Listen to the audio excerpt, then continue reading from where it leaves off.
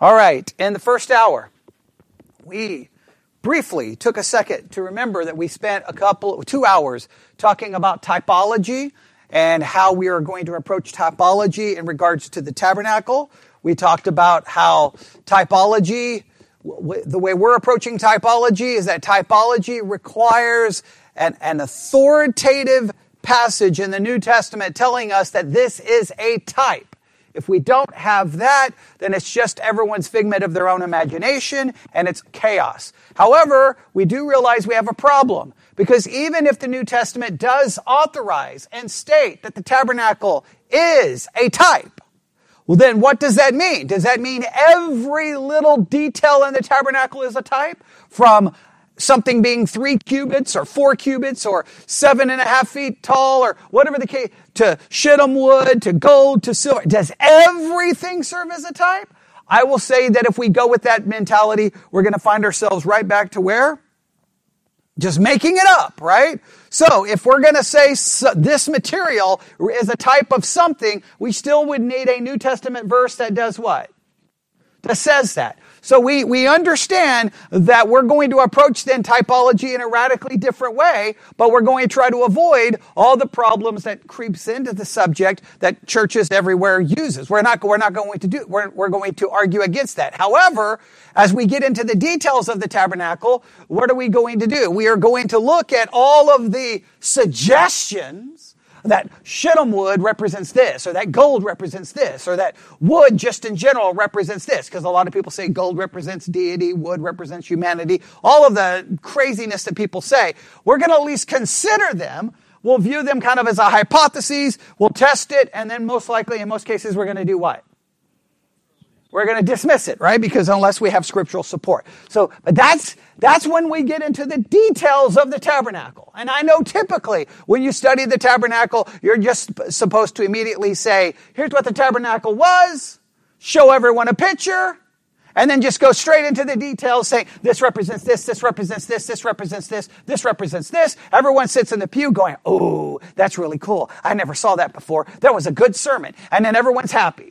The only problem is no one actually really studied anything, right? Anything. So when we get to the details, we're going to take a different approach. But I don't think we can get to the details, because when you're reading your Bible and you get to Exodus chapter 24, all of a sudden something strange happens. And I'm not going to go back and read it again. I read it in the first hour. We've read it in other messages. But in Exodus 24, all of a sudden they see God, and there's this crazy vision, and then Moses is called up into the mountain for 40 days and 40 nights, and it looks like a consuming fire, and you're like, what is happening? It's all this spectacle. It just seems to make no sense. And then, all of a sudden, God's like, hey, I want you to take an offering. Get this, get this, get this, get this, get this, and you're going to make a sanctuary so that I can dwell among the people. And you're like, what is going on? Like why all of a sudden does he want to dwell amongst the people?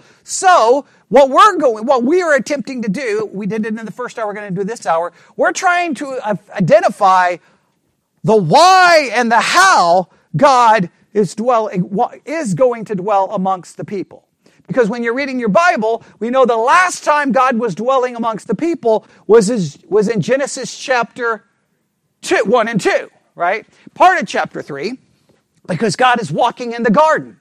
We know because of their sin, they are put out of the garden. And then we have just everything continue. Whenever God kind of shows up, Genesis 11, he's like, I'm going to go down, meaning he's not there. He's going to come down to look at the whole Tower of the Babel situation and to scatter them in their languages. You're like, well, wait a minute. That means God's not dwelling amongst them. And you see that throughout the Bible, right?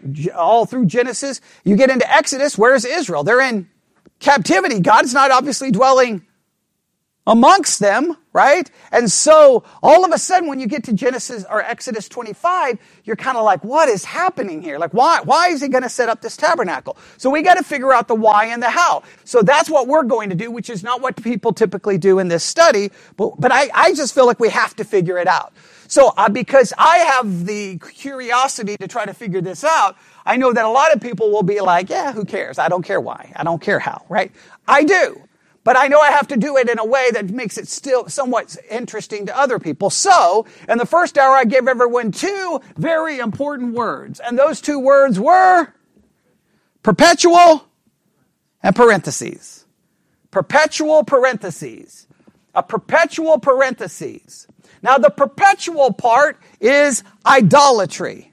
Calvin has famously said that human heart is a perpetual idol factory. I disagree with Calvin because I don't believe it's the heart that produces the idols. I believe the human heart is the idol and that all the things we seek. Basically, this is the way it works. Human beings think that they are God and we seek everything to worship us. We think that we are God. It's based in our sinful nature. We exalt ourselves. So what we have a tendency to do, everything, every relationship, no matter how much you want to romanticize it, no matter how much you want to make it all look wonderful, you're in relationships because they produce something for you. They do something for you.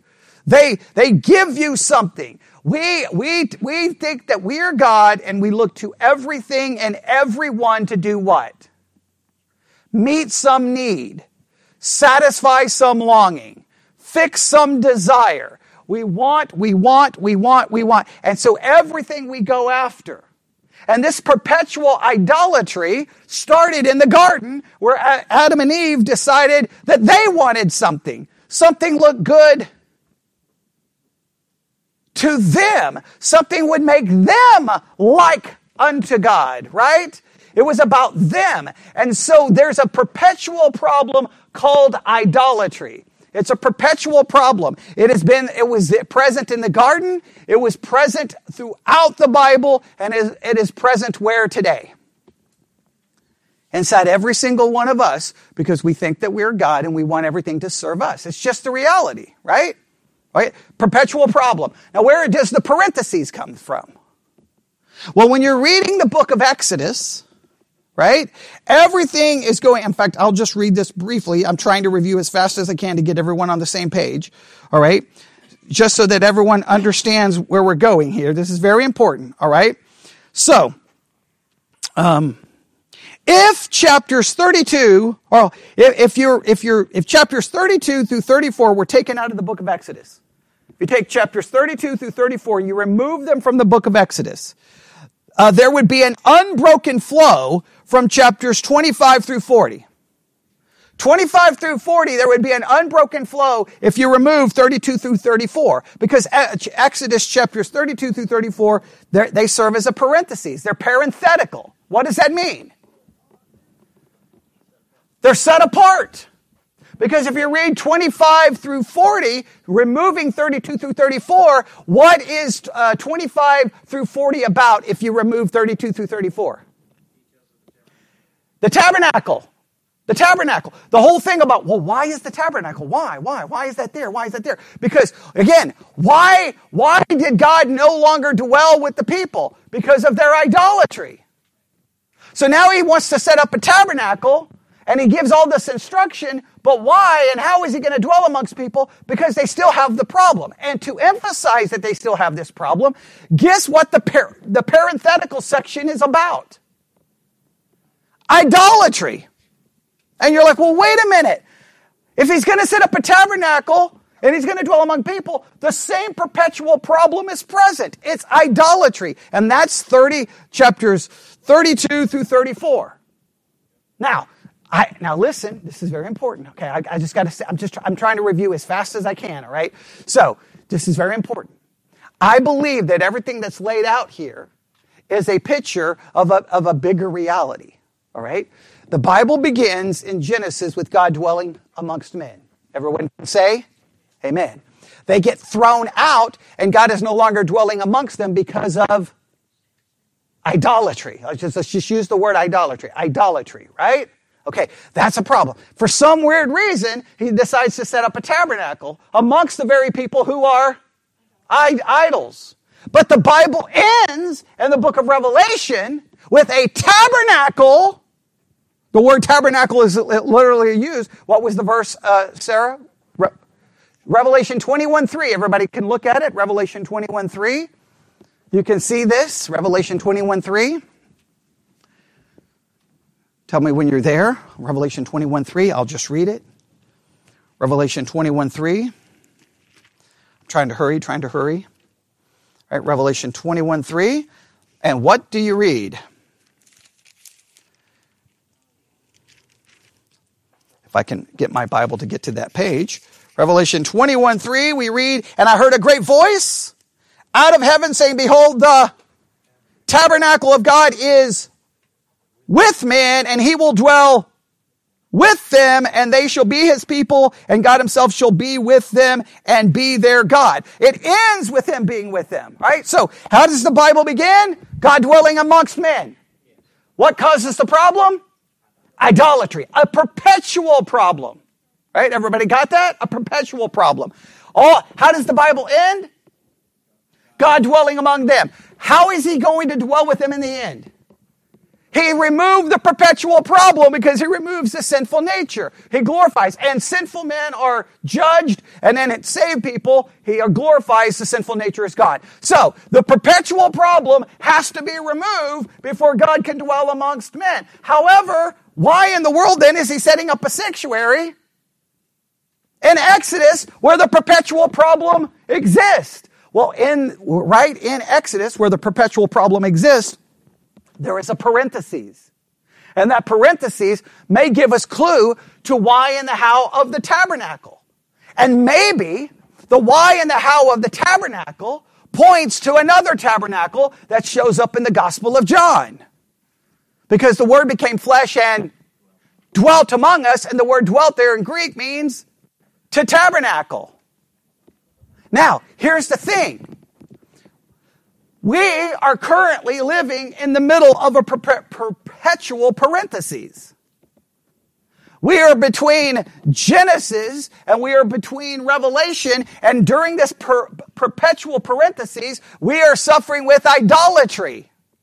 Right? Maybe the perpetual parenthesis that shows up in Exodus gives us an example and sets up the why and the how of the tabernacle. And it's in the tabernacle where we see the picture and how God is going to take care of the perpetual problem.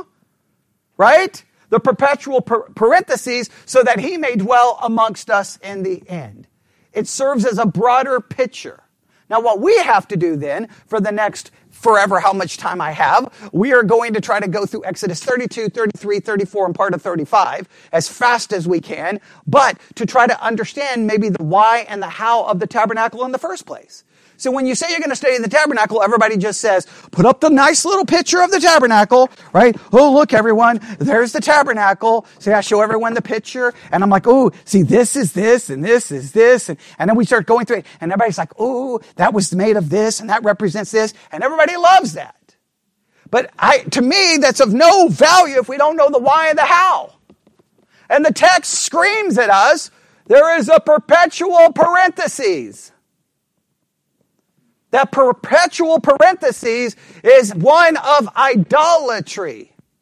And if you were to take Exodus 32 through 34 out of your Bible, it would flow perfectly. But there's a perpetual parenthesis that shows up. And that perpetual parenthesis first shows up in Exodus 32. So first I'm going to read a paragraph summarizing Exodus 32 through 35. Then we're going to start working through Exodus 32, 33, 34, and part of 35. Sounds good? We're going to do a lot of reading.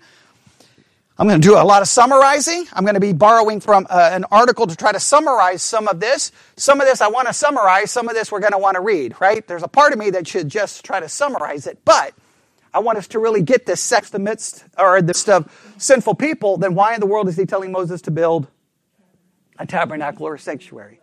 Right? He's going to be dwelling in it. How is this going to be possible? That to me is the bigger question than what does shittim wood represent? Does that make sense? Okay. All right. Hang on. Let me look at something really quick. Oh, I always hate when we get another notification because it tells me that something disconnected, but that's okay. All right. I'm going to ignore that for now. All right. Okay. Hopefully we don't have any problems here. That would be bad. All right. So from the moment Adam and Eve fell in the Garden of Eden, the problem has been that a holy God cannot dwell in the midst of a sinful people. Before Moses and the giving of the law, interaction with God was achieved by the offering of a sacrifice. The blood of animals was shed so that God could make a garment to cover the nakedness of Adam and Eve. Now again, some people see that, some people don't, but I do believe that they are covered with animal skins. Typically, what's required to get an animal skin? Death. Okay, so I think most people would agree with that to some level. But when Israel became a nation, there needed to be some kind of institutional provision for God to dwell among his people. The magnitude of the problem of God's holiness and Israel's sinfulness can be seen in Exodus 32 through 35. So Exodus 32 through 35 seems to magnify which problem? The perpetual problem. And what is the perpetual problem we're going to see here? Idolatry. All right, we're going to see idolatry. All right, so let's start in Exodus chapter 32. All right, Exodus chapter 32. We're just going to read verses 1 through 10 to at least get us started, and then we'll read some of the summary here. All right, and trying to read this is going to be problematic because I'm going to want to start doing more than just read it, but we get the idea. All right, everybody there? Here we go. I know that's a lot to try to cram into a review, but hopefully we're all there. All right? Perpetual parentheses. We're trying to figure out the why and the how of the tabernacle. Right? There is a perpetual parentheses between the garden and Revelation. And that perpetual parentheses is us right now. And what's that perpetual parentheses? Human beings who are idolaters. Who worship what? Self. Okay? All right. Exodus 32 verse 1. And when the people saw that Moses delayed to come down out of the mount, the people gathered themselves together unto Aaron and said unto him, Up, make us gods, which shall go before us. For as for this Moses, the man that brought us up out of the land of Egypt, we wot not what is become of him. Now immediately, the people want gods. Now again, they say, let us make gods. I'm going to argue, and this is my view on idolatry, differs from almost everyone else. Who is the real God? Who is the people really acting as God? The people are acting as God. They think that they are God, and now they're looking for something to do what? And it says to serve them, to make them feel good, to meet a psychological need or an emotional need. I cannot say it enough. So much of Christianity are nothing more than little people pretending to be God, wanting the God to serve them. We use God to meet our emotional need. If God said, that's it, I'm not here to do anything for you. No salvation, no nothing. Would you even be here today? No, we wouldn't. Meaning then we have a tendency to do what? We think we're God and we look to God to bow and serve us. And when that God doesn't do what we want, we have a tendency not to like that very much, right? And we see it all the time. We always want our needs met. It's always about us. Well, things are not going their way, and now what do they want? They want something. And so what does Aaron do? Aaron said unto them, break off the golden earrings, which are in the ears of your wives, of your sons, and of your daughters, and bring them unto me. All the people break off the golden earrings, which were in their ears, brought them unto Aaron. He received them at their hand. He fashioned it with a graving tool. After he had made it a molten calf, they said, this be thy gods, O Israel, which brought thee up out of the land of Egypt. Did these gods bring them out of the land of Egypt? No, it did not. Did not. So it seems foolish, but they just want what? Some kind of visual representation. They want something to do what? Satisfy a need, a fear, a concern. They're just looking for anything to meet their need. If God won't meet their need, another God will meet that need. But ultimately, they think that they are God, and they're just looking for that which will do what? Serve them. I mean, that's a hard thing to recognize, but it's true, okay? And when Aaron saw it, verse 5, he built an altar before it, and Aaron made a proclamation and said, tomorrow is a feast to the Lord. Please note, tomorrow is a feast to the Lord, all caps, right? So they're still referencing the true God, but they're mixing in. In other words, hey, we still want the true God, but we're mixing in these other things because listen, human beings have and we will always do what? We will shape and mold any religion to satisfy and serve which purpose? Our own. Because who is the God we really worship? Us. And we'll utilize religion to benefit us. I mean, nobody wants to admit that, but it is very, very, very true. And they rose up early on the morning and offered burnt offerings and brought peace offerings, and the people sat down to eat and to drink and rose up to play. And the Lord said unto Moses, Go, get thee down, for thy people, which thou broughtest out of the land of Egypt, have what? Corrupted themselves. They have turned aside quickly out of the way which I commanded them. They have made them a molten calf and have worshipped it and have sacrificed thereunto and said, These be thy gods, O Israel, which brought thee up out of the land of Egypt. And the Lord said unto Moses, I have seen this people, and behold, it is a stiff-necked people. Now, therefore, let me alone, that my wrath may wax hot against them, and that I may consume them, and I may consume them, and I will make of thee a great nation. Basically, what is God saying in verse 10? I'm going to start over. I'm going to get rid of all of them. I'm going to start over. Now, this whole thing seems bizarre, right? Because what did God start before this parentheses? He's going to dwell among them. And now all of a sudden, instead of dwelling amongst them, he goes from I'm going to dwell amongst them to I'm going to destroy them. What is going on? How do we get from here? The whole thing seems bizarre. And this is where textually you should stop and go, wait a minute, what's happening? Did God, when he said he was going to dwell amongst them, did he not know they were going to commit the idolatry? And the answer would be, yes, he knew. So clearly, this is all being set up as a picture, right? There's something happening here. And it serves as the whole issue. God, to dwell amongst people, there's got to be a why and a how that he's ever going to be allowed to, because there's a perpetual problem. And that perpetual problem is idolatry. Idolatry, right? Now, one source describes it this way. Moses had been at the top of Mount Sinai for many days, communing with God and obtaining the covenant God was making with the nation of Israel. The people concluded that Moses had been out of sight for too long, and so they persuaded Aaron to create an image of God that they could see and worship, and who would go before them as they made their way to the promised land. Aaron had the people contribute some of their gold jewelry, perhaps some of the jewelry they obtained from the Egyptians. From this gold, Aaron fashioned a golden calf, which the people worshipped, resulting in a drunken orgy.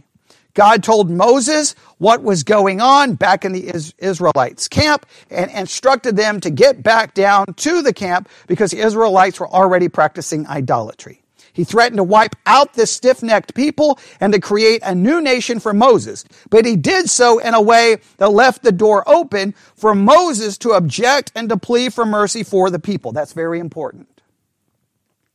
All right? Remember, I love to take things and then go our own direction. So let's just make sure we understand this. All right. In Genesis, God dwelt where? Amongst his creation. What caused the problem? Okay, I'm going to put idolatry. I'm just going to stress idolatry. All right. How does the book end? God dwelling amongst his creation. Obviously, for God to dwell amongst his creation at the end, he has to deal with the perpetual problem, which is idolatry, which means he has to deal with our sin. He deals with our sin through what Christ did, right? And then by removing our sinful nature. Okay. But in the meantime, we're in the middle of a perpetual parentheses, right? There's a parentheses between that, everything in between, right? Wouldn't it be great if we could just go, God dwelt amongst men? God will always dwell amongst men, and there's not that long parentheses. Wouldn't it be great? But in Exodus, there's that same parentheses shows up. God's like, I'm going to dwell with you. And you're like, well, what is going on? Because he's giving all of the wonderful instructions. He's given them the law. He's now giving them the wonderful instructions to build a sanctuary. And then all of a sudden, in the midst of all of that, the people are doing what? Idolatry. The perpetual problem shows up. Okay. So he's like, you've got to go down. Now, this is very important. Okay. Look at back to Exodus 32. Look what happens in verse 11. And Moses besought the Lord his God and said, Lord, why doth thy wrath wax hot against thy people, which thou hast brought forth out of the land of Egypt with great power and with a mighty hand? This is very important. You may want to write this down. All right. This perpetual problem, we see the problem. Yes. Now, we still want to know how we're going to get to God dwelling amongst them, right? We still got to see how we're going to get there. Just write down, they have what? What is Moses serving as in this particular situation, at least starting right here? Oh, someone say that? He's serving as a mediator. Between whom? God and the people.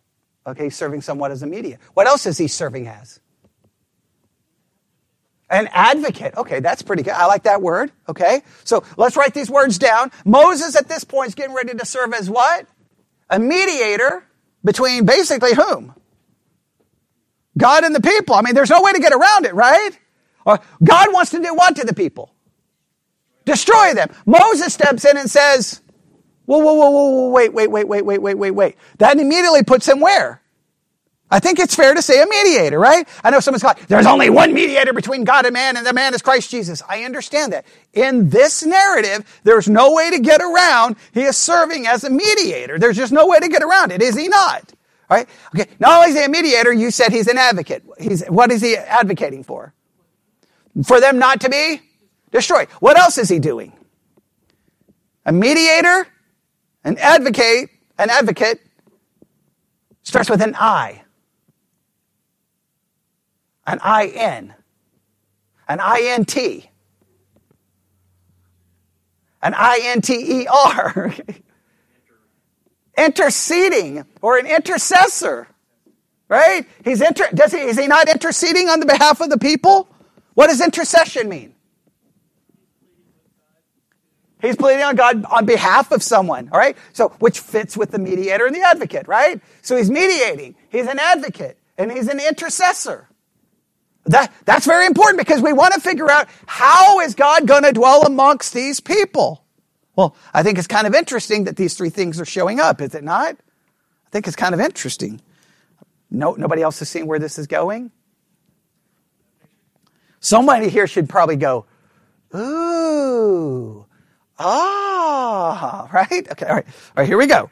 So, Moses interceded on behalf of the Israelites. So now, let's look at Exodus 32, 11 through 14. I just read it a little bit of it, but let's read all of it. Exodus 32, verse 11. And Moses besought the Lord. See, he besought the Lord. If he's seeking the Lord, or he besought the Lord, he's doing so on the behalf of whom? The people, which is called intercession. If he was doing it for himself, that would be right? Okay, all right, everybody remember that? Okay, besought the Lord his God and said, Lord, why doth thy wrath wax hot against thy people, which thou hast brought forth out of the land of Egypt with great power and with a mighty hand? Wherefore should the Egyptians speak and say, for mischief did he bring them out to slay them in the mountains and to consume them from the face of the earth? Turn from thy fierce wrath and repent from the evil against thy people. Now what's his basic argument here? What will people say? What would people? I'm not saying it's a good argument, but he's like, remember those Egyptians, those, ungodly pagans? What will the pagans say? Okay, whether it's a good argument, it's the argument that's being made, right? Agreed? Right? But look at verse 13. Remember Abraham, Isaac, Israel, thy servants, to whom thou swearest by thine own self and said unto them, I will multiply your seed as the stars of heaven and all the land, and I've spoken of will I give unto your seed, and they shall inherit it forever. So immediately, now you can argue his first argument may not be very good, but his second argument is really good. What's his second argument here? You made a covenant. And you swear by. And how did he swear by himself? Everybody remember how he made the covenant with Abraham? Abraham went, night-night, right? And then they they took the animals, they sacrificed them and cut them in half. And typically, to make a covenant, I would grab her hand, like if we made a covenant, I'd grab her hand and we would walk through the cut animals. Now, teenagers, don't think that that's what you need to do with your boyfriend or girlfriend because, it's romantic. It's very romantic cutting animals by half. Okay, but they cut the animals in half. Somebody like, oh, that would be so romantic. Well, we'll sacrifice the cat and cut it in half and walk between it. Okay, no, don't do that. Okay, but you get the idea. They cut the animal in half and they would typically walk through it together, making a covenant. The only situation when you go back to Genesis and read the story, only one person is walking through it. Abraham is sound asleep. So God makes a covenant with himself. It's an amazing covenant.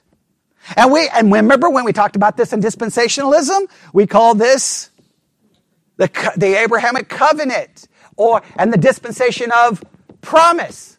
Now, remember we have to separate the covenant and the dispensation. Why do we have to separate them?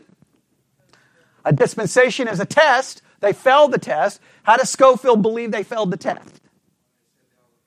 That in Exodus, after Moses went up the first time with God, he is given the tablets. He comes down, he tells everyone, here's the law. And they say, we will do. And Schofield says they should never have said that. They should have said, we can't. We want to, but we can't. But they said, we will. And he said at that point, they left the dispensation of promise to accept the dispensation of law. But even though they lost the dispensation of promise, Schofield makes an argument they did not lose the covenant, the Abrahamic covenant. And that Abrahamic covenant made a promise to the nation of Israel. Now that promise to the nation of Israel is not only will they become a great nation, they're going to get a land. Right? Very, very, very important, all right? Now, remember, this is very important. If you believe that covenant is a covenant made with the nation of Israel, then to believe that covenant goes away doesn't make it a covenant of grace, does it? If you say that they lost it, now what many those who be amillennial or those in the Reform camp will love to say, well, they never lost it. It was just never made with them. It was made with believers. It was not made with Israel. But that makes absolutely no sense because it specifically states, well, I'm going to make a nation out of thee and I'm going to give you land. So that makes no sense. So then they have to interpret land as not being land, Israel not being land. It becomes a problem. But it's a beautiful picture. If God makes a covenant with the people and he's going to keep that covenant no matter how many times the perpetual problem shows up. Because does the perpetual problem show up constantly? Yes. But how is God ever going to dwell amongst them? Well, that's how the parentheses ends. But in the meantime, what does Moses say? He wants to remind him of what? The covenant. The covenant. Meaning don't destroy them. All right. What verse did we stop at? 12. Is it 12? Okay. Yeah, okay. Verse 13. Remember Abraham, Isaac, and Israel, thy servants, to whom thou swearest by thine own self, and saidest unto them, I will multiply your seed as the stars of heaven. All this land that I have spoken will I give unto your seed, and they shall inherit it. They shall inherit it forever. Okay, I know we had a big problem with this one time in the church, but how long is forever? Forever, right? Meaning Israel's supposed to get the land. So what is Moses' whole argument? Now, he made the other argument. You could talk about whether it was good or not. But this argument's really sound. He's like, you made a promise. You can't kill them. Right? But he's serving as what? Mediator and advocate. He's interceding. All right? Does that make sense? And then it says the Lord repented of the evil which he thought to do unto his people. All right? Everybody see that? Okay, now I'm going to read from, again, a summary of all of what we just read. All right, Moses interceded on behalf of the Israelites. See, please note intercession, interceding. All right, he did not deny that they had acted wickedly, nor did he petition God on the basis that they would do better in the future. Is that not important? He didn't deny what they did, and he did not say what? They'll do better. They'll do better. He argued on the basis of God's character and his covenant with Abraham and his descendants. He appealed to God for the sake of his glory. The Israelites were God's people, those he had chosen and just recently had delivered from Egyptian bondage. He had promised to bring the people into the land of Canaan. If God failed to do this, it would reflect badly on his ability to fulfill his promise. God's glory would be diminished in the minds of the surrounding nations. Thus, God should forgive his people and bring them into the promised land just as he had promised he would do. His appeal did not really change God's mind. In truth, it underscored God's character and his covenant promises. In other words, the outcome of Moses' mediation, what word did they just use? Mediation was that God didn't change anything. He gave Moses the opportunity to plead Israel's case and to declare the only valid basis for his petition. And then God did just as he had promised Abraham, Isaac, and Jacob. All right? Everybody see that? A beautiful picture's taking place, right? Remember, we're in the middle of a parentheses. What's going on in the parentheses? Idolatry. All right? How? Now, we still haven't got the tabernacle even built yet because this is all the instructions of the tabernacle is being interrupted by this parentheses, right? Okay, but what's taking place? In the midst of this idolatry, Moses serves as a mediator, advocate, and an intercessor. Everybody got that? Right? Everybody see that? And the whole basis of everything that he's pleading is based on God's promise and God's character. This is very, very important, even if we can apply this even up to ourselves. When Moses approaches God on behalf of the people, he doesn't deny what they have done, and he doesn't say that they're going to do better. Whenever we approach God because of our own sin and our own flaws, we don't approach God denying what we've done. We acknowledge what we've done, but we don't sit there making promises that we will do better. Because guess what we do if we make any promise that we will do better? We're lying to ourselves, because even if we stop one sin, we're going to replace it with 15 others. So why does God forgive us? On the basis of us doing better? No, God forgives us on the basis of his character and his promise that if we confess our sins, faithful and just to forgive us our sins and to cleanse us from, not on the basis of what we do, could do, should do, may do, try to do, promise to do, but on the basis of what Christ did and his promise. See a similarity? See a similarity? All right. Well, hang on. Let's see what happens here. Now go to Exodus 32, verse 15. Now what happens in 15? Exodus 32, 15. All right. So far, so good. Everybody there? Exodus 32, 15. And Moses turned and went down from the mount, and the two tables of the testimony were in his hand, and the tables were written on both their sides, on the one side and on the other. They were written. And the tables were the work of God, and the writings was the writing of God graven upon the tables. And when Joshua heard the noise of the people, they shouted. He said unto Moses, there is a noise of war in the camp. Oh, something crazy is going on, right? So, they're coming back, and obviously the people are just absolutely out of control. Absolutely out of control. And he said, is not the voice of them that should for mastery, neither is it the voice of them that cry for being overcome, but the noise of them that sing do I hear. All right. So we know when it says sound of war, it's not war because they're singing, right? In other words, it's just what? It's loud. It's just chaos. Complete chaos is going on. They're having a party, they're yelling, screaming. Like, what is happening? You just know before you get there that something is happening. And he's coming back to see the situation, right?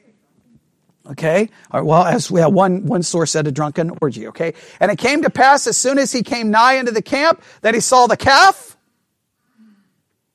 and the dancing. And Moses' anger waxed hot, and he cast the tables out of his hands and brake them beneath the mount. All right, he's mad. Moses is angry.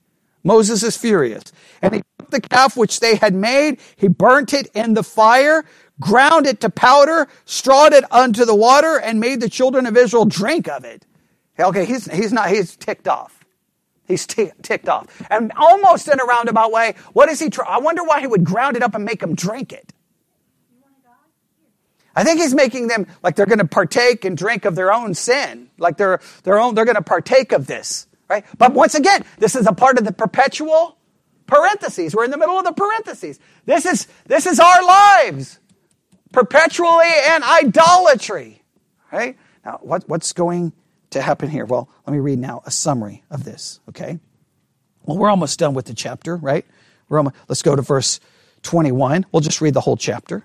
And Moses said unto Aaron, what did this people unto thee that thou hast brought so great a sin upon them? So Moses looks to whom? To Aaron. Like, what's the problem here? What's going on? I leave, and what happened? Okay. And then what did he say? What does he say? And Aaron said, let not the anger of my Lord wax hot. Thou knowest the people that they are set on mischief. He immediately does what? Blames the people. Now please note, are you seeing something similar? Does this not sound like Genesis? Remember, the parentheses really starts where? When the people sin, when Adam and Eve sin in the garden. And the parentheses goes all the way to the end. This is just a parentheses within a parentheses. It's a perpetual parentheses. Right? But that all of this is going to demonstrate, because when you look at this, you still have to be asking yourself, well, how do we get the tabernacle? All right, well, let's see what's going to happen. Now, what did the people say? For they said unto me, make us gods, which shall go before us. For as for this Moses and the man that brought us up out of Egypt, we wot not what is become of him. Now, in a roundabout way, what is he doing in verse 23? I think he's kind of blaming Moses. Right? Hey, he's blaming the people, but he's like, you knew the people you left me with, and where were you anyway? Right? And I said unto them, whosoever hath any gold, let him break it off. So they gave it to me. Then I cast it into the fire, and there came out this calf. I threw in the jewelry, and boom, here comes popping out a golden calf. Now, we laugh at it. We laugh at it. But come on. Is that not the human heart? Right? We want everything to serve us because we are the God that we truly worship. And then whenever any fault or flaw could be given to us, we immediately do what? We distract and we deny, because guess what? Failure. Why do you think failure is so hard for us to take? Because it goes after our own pride. Right? Goes after our own pride. We don't like to be humiliated. We don't like to be wrong. Right? Nobody likes to be wrong. Right? So we make excuses. They make some excuses here, right? And when Moses saw that the people were naked, okay, for Aaron had made them naked unto their shame among their enemies. Please note, so these people are doing what? They're drinking, they're running around, they have no clothes on. It's not been very long before they came out of Babylonian, Egyptian captivity, and now they're running around a golden calf. And it wasn't too long ago that they said what? We obey every law. Oh, yeah, they've seen everything. But it just shows, I can't, let me make it very clear. This is very important. Listen. Very important principle here. Human depravity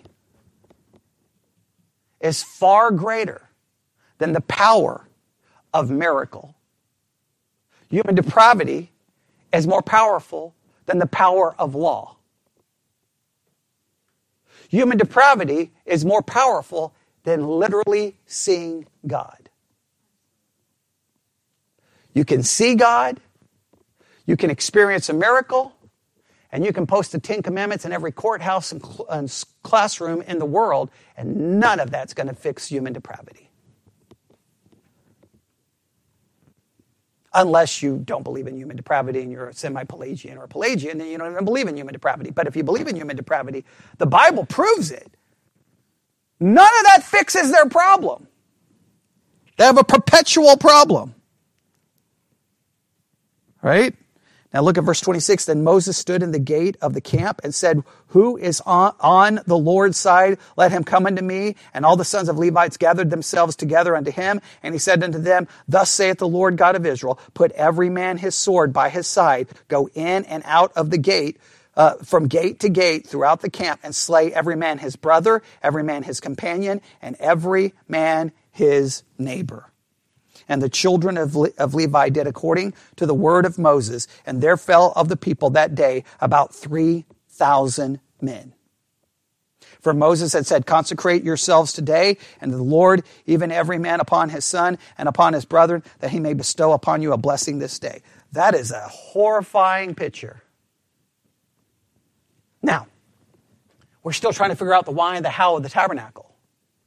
But in the middle of this parentheses, right, 32 to 34, what have we seen? We've seen a mediator, amen, an advocate, and an intercessor. Now, what else are we seeing? Judgment. Judgment. Sin has to be judged. Sin has to be judged. And whenever judgment occurs, what is the judgment of sin? Death. Now, nobody likes that story. That's a horrifying story. People are killing their own relatives. Horrible story. In fact, if you read that story, some person may want it banned from the public library. Okay? Right? Well, I'm just saying, you take some of the things in the Bible, that's pretty serious stuff. You got a bunch of naked people running around and getting drunk and who knows doing what, and now you got people slaughtering each other. Pretty serious content, right? But it demonstrates that there's no messing around. And then look what happens. And it came to pass on the morrow that Moses said unto the people, you have sinned a great sin. Now I will go up into the Lord, peradventure I shall make an atonement for your sin. Oh, are you getting a picture, ladies and gentlemen? What do you need? What is needed for God to dwell amongst men? We haven't even got to the tabernacle yet. But what is going to be required for a tabernacle to be built? Everybody ready? You're going to need a mediator. You're going to need an advocate. You're going to need an intercessor. There's going to have to be judgment. There's going to have to be judgment of some sort, and there's going to have to be an atonement. There's going to have to be some kind of atonement, some kind of covering, some kind of payment. Are you getting an idea how all of this fits into where? The tabernacle. Thank you very much. This is all pointing to the tabernacle before the tabernacle. See, everyone thinks that the instructions for the tabernacle is just all of that long list of, well, shittim wood. It's got to be this tall. I think that the parentheses is really giving us the real things needed if there's ever going to be a tabernacle that dwells among men. Now, please note, this tabernacle, we believe, ultimately pictures something greater, right? So how do you get from Genesis to Revelation? Do you need a mediator? Yes. Do you need an advocate? Yes. Do you need someone interceding? Yes. Will judgment have to occur? Yeah. Hey, like it or not, judgment has to occur. Look, judgment upon sin is going to occur. The choice is who's going to be judged for sin. There are two options. You or someone else. And there's going to have to be an atonement. Well, guess what? All of those things that we're seeing in Exodus 32, and we're in 33. Are we in 33 now? Yeah. Or are we still in 32? Okay, we're about to be in 33. We're still in 32. Okay, we're moving so quick. I told you we'd get done with all these chapters this morning. Okay, all right. Everything in Exodus 32. Let me make it. Okay, are we ready for this? Everybody ready for this? Okay. In Exodus 32, what is Moses serves as an mediator. And John chapter 1, in the beginning was the Word became flesh and dwelt among us, tabernacled among us. That person who tabernacled among us is Christ Jesus. And who is the mediator between God and man? Christ Jesus. Oh, there we go. All right, wait, an advocate. Is Jesus Christ our advocate? Yes, we have an advocate. Does he live to make intercession for us? Oh, so far so good. The wrath of God. In fact, he serves as what? What's the word? Propitiation, meaning he satisfied God's wrath by paying for it. Oh, and did he make atonement for us? Everything in there. And guess what? Are all of those factors that we're seeing in Exodus 32, are they not parts and elements of the tabernacle? All of this is, if God is going to dwell amongst sinful men, all of these elements must be present. The tabernacle, we're going to see these elements, but before the tabernacle is constructed, because right now God is in the midst of giving Moses the instructions, right? And then this just gets all interrupted with this weird parentheses that you have a tendency to go, why is this even here? Now you see why it's here, right? Does that make sense? Oh, we're going to run out of time. All right, we have to finish this. All right, I have to finish this. Okay, what verse do we stop? We'll go to verse 20. Well, we read all of that. We read the third. We're in 30. And it came to pass on the morrow, and Moses said unto the people, you have sinned a great sin. Now I will go up unto the Lord peradventure. I shall make an atonement for your sin. And Moses returned unto the Lord and said, oh, the people have sinned a great sin and have made them gods of gold. Yet now if thou wilt forgive their sin, and if not blot me, I pray thee, out of thy book which thou hast written. What does he do? He offers himself. He offers himself. Hey, look, Lord, don't destroy them. If you got to destroy someone, destroy me. That's insane. They're like, that's got to make you stop and go, there's something going on in this parentheses that everyone overlooks. Is that not the whole point of the tabernacle in some ways? What is one of the key things that happens at the tabernacle? Do what? Sacrifice. A sacrifice. And what happens to the sacrifice? You take a lamb. You cut its throat. It dies. So you don't have to. Moses is like, hey. Get rid of me if you have to. Get rid of me. Do you think you would be able to say that?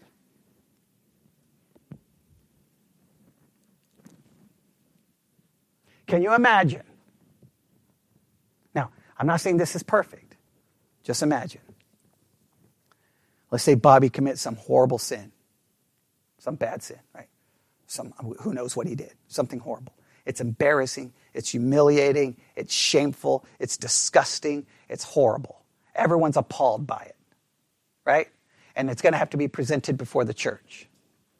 And so Bobby has to stand here. He has to acknowledge what he's done. And the church is determining what to do to him. And then Mr. Goodlet stands up and says, no. Punish me. Not him. Now, first we'd look at Mr. Goodlet and probably go, what are you doing? But that's the picture. We're not very good at living that out. Because we would sit there going, can you believe what Bobby did? I wonder how Diane feels about this. Oh, it's so bad for the kids. We would be talking like that. Nobody would be saying, I'll suffer for the person. Moses stands up before the people and says, do what? Blot me out. That's the only way. The only way God can ever dwell amongst men is that something has to be blotted out on the behalf of the sinful men so that God can dwell in the midst of them.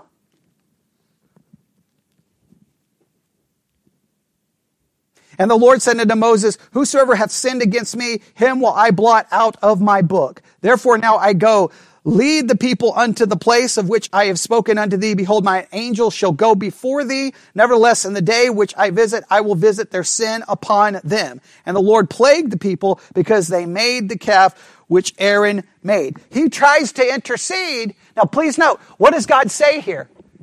He tells us to take the people somewhere. Well, look what God does. Does he say, I'm going to go with them? No. He says, and he's not going with them. Well, wait a minute. What's going on? Because before the parentheses, he says he's going to make a sanctuary. How are we going to get to the sanctuary? That's the whole issue. Well, now he's like, go, just go. But I'm going to send the angel with them. But he's going to plague them. There's going to be judgment. There's going to be chastisement. Moses tried to intercede. But now we have to stop the story here because we're out of time. But I want to do you see the picture that's developing? Moses goes up to get the instructions, right? And he's being told how to build what? A tabernacle. In the midst of that, what occurs in 32 through 34? A parenthesis occurs. That parenthesis is all about what? Idolatry, which is a perpetual problem. Somehow in this parenthesis, we are being given the why and the how of a sanctuary. And we're being given a picture that points to something far greater than Israel and their sanctuary. We're being given a picture of something that paints how us, as sinful men, who are thrown out of the presence of God because of our idolatry and our sin, how in the world, when I get to Revelation, can God ever dwell amongst us? And what is needed is what is needed right here. And what is needed is we need a mediator. We need an advocate. We need someone who will intercede. We need someone who will take on judgment. And we need atonement.